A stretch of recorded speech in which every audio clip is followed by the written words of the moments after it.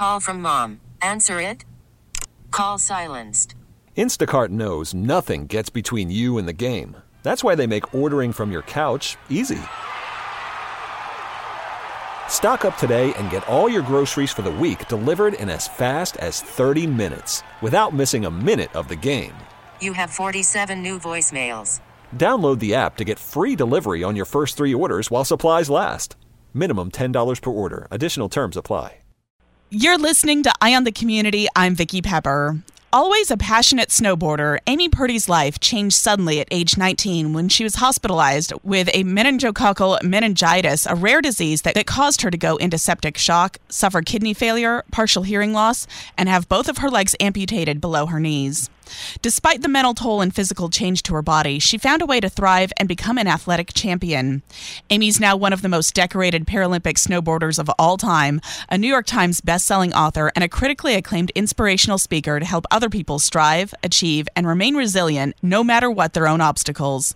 She's also been on The Amazing Race and Dancing with the Stars. Thank you for joining me. Thanks so much for having me. Amy, you were so young when life as you knew it changed. What effect did that have on your mental health? Gosh, it came out of the blue. I felt like I had the flu one day, and all of a sudden I was fighting for my life, and then I found out that I was losing both of my legs below the knees, and on top of that, I needed a kidney transplant.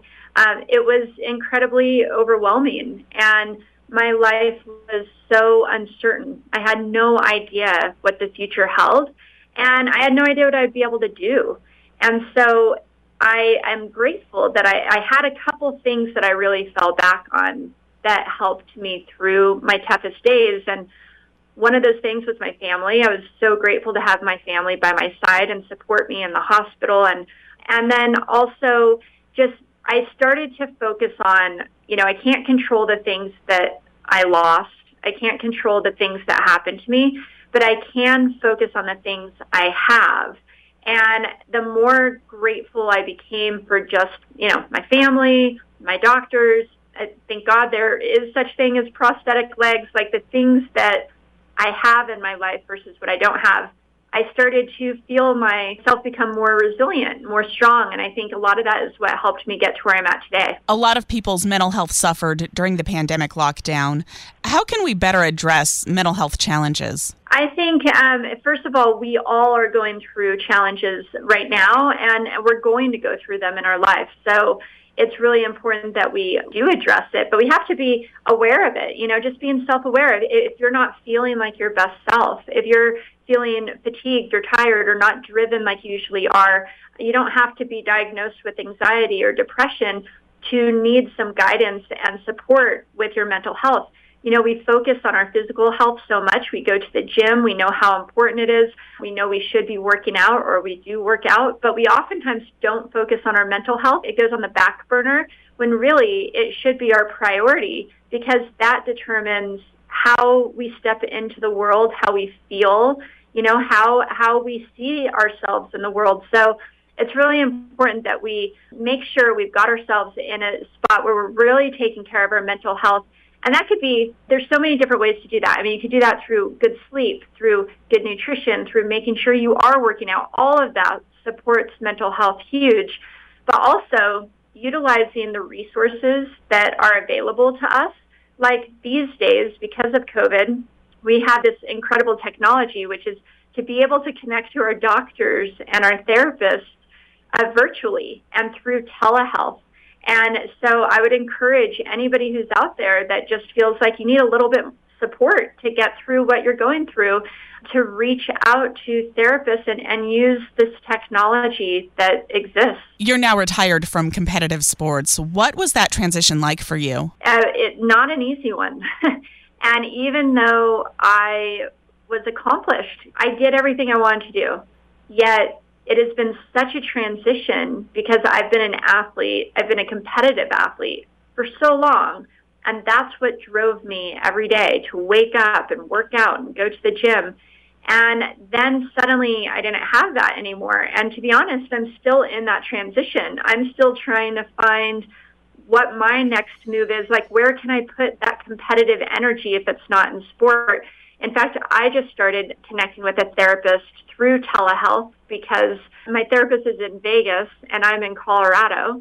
And I realized I'm going through transition and I don't know how to get through this. And so I've been connecting with my therapist weekly, and I'm just so grateful. Every time I get off of an appointment, I think it's so cool that I can just do this from my computer and I don't have to fly to Vegas or even drive to a place. So that's helped me. I'm in the midst of that transition, and that's helped me a lot. Tell us about your nonprofit, Adaptive Action Sports. So my husband and I, we started a nonprofit organization in 2005, and we help athletes with disabilities get involved in action sports like snowboarding and skateboarding. In fact, we train the majority of athletes who are on the U.S. Paralympic snowboard team. So we have a high-level performance kind of division to our organization where we coach athletes full-time to make the Paralympic Games. And, you know, I think for me, it helped me actually go through my challenges when I was able to help others go through their own and kind of share the resources that I had and the knowledge that I kind of gained over time. I was able to help these other athletes as well. And I think, you know, in a broader way, I'm doing that as well, where the last 20 years was for me trying to figure out what I was capable of. But now I want to help others realize just what they're capable of.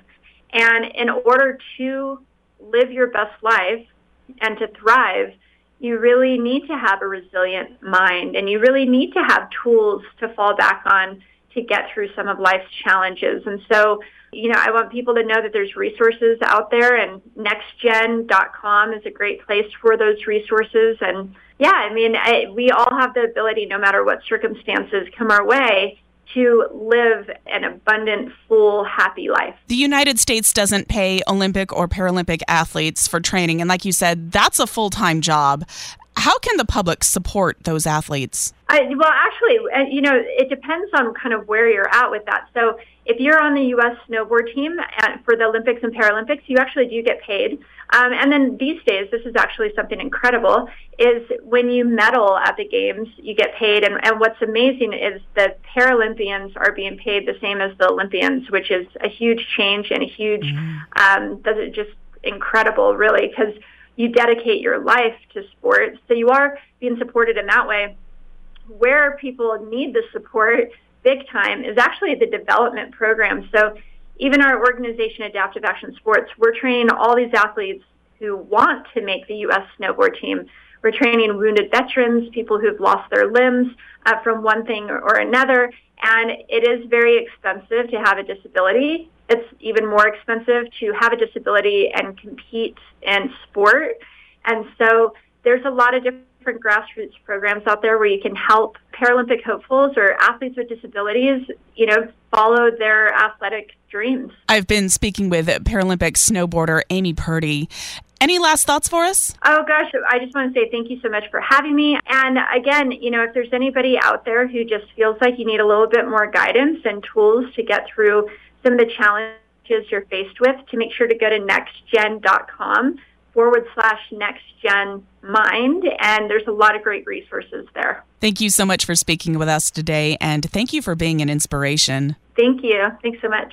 Now, with the MLB app, you can get baseball your way. Pick your favorite team, your favorite players, and get customized highlights, stories, and breaking news right on your home feed. Follow the action with Game 10, where 3D replays add another dimension. Plus, notifications can keep you connected to every pitch, every hit, every game. The MLB app. Baseball your way. Download it now for free from the App Store or Google Play. Blackout and other restrictions apply. Major League Baseball trademarks used with permission.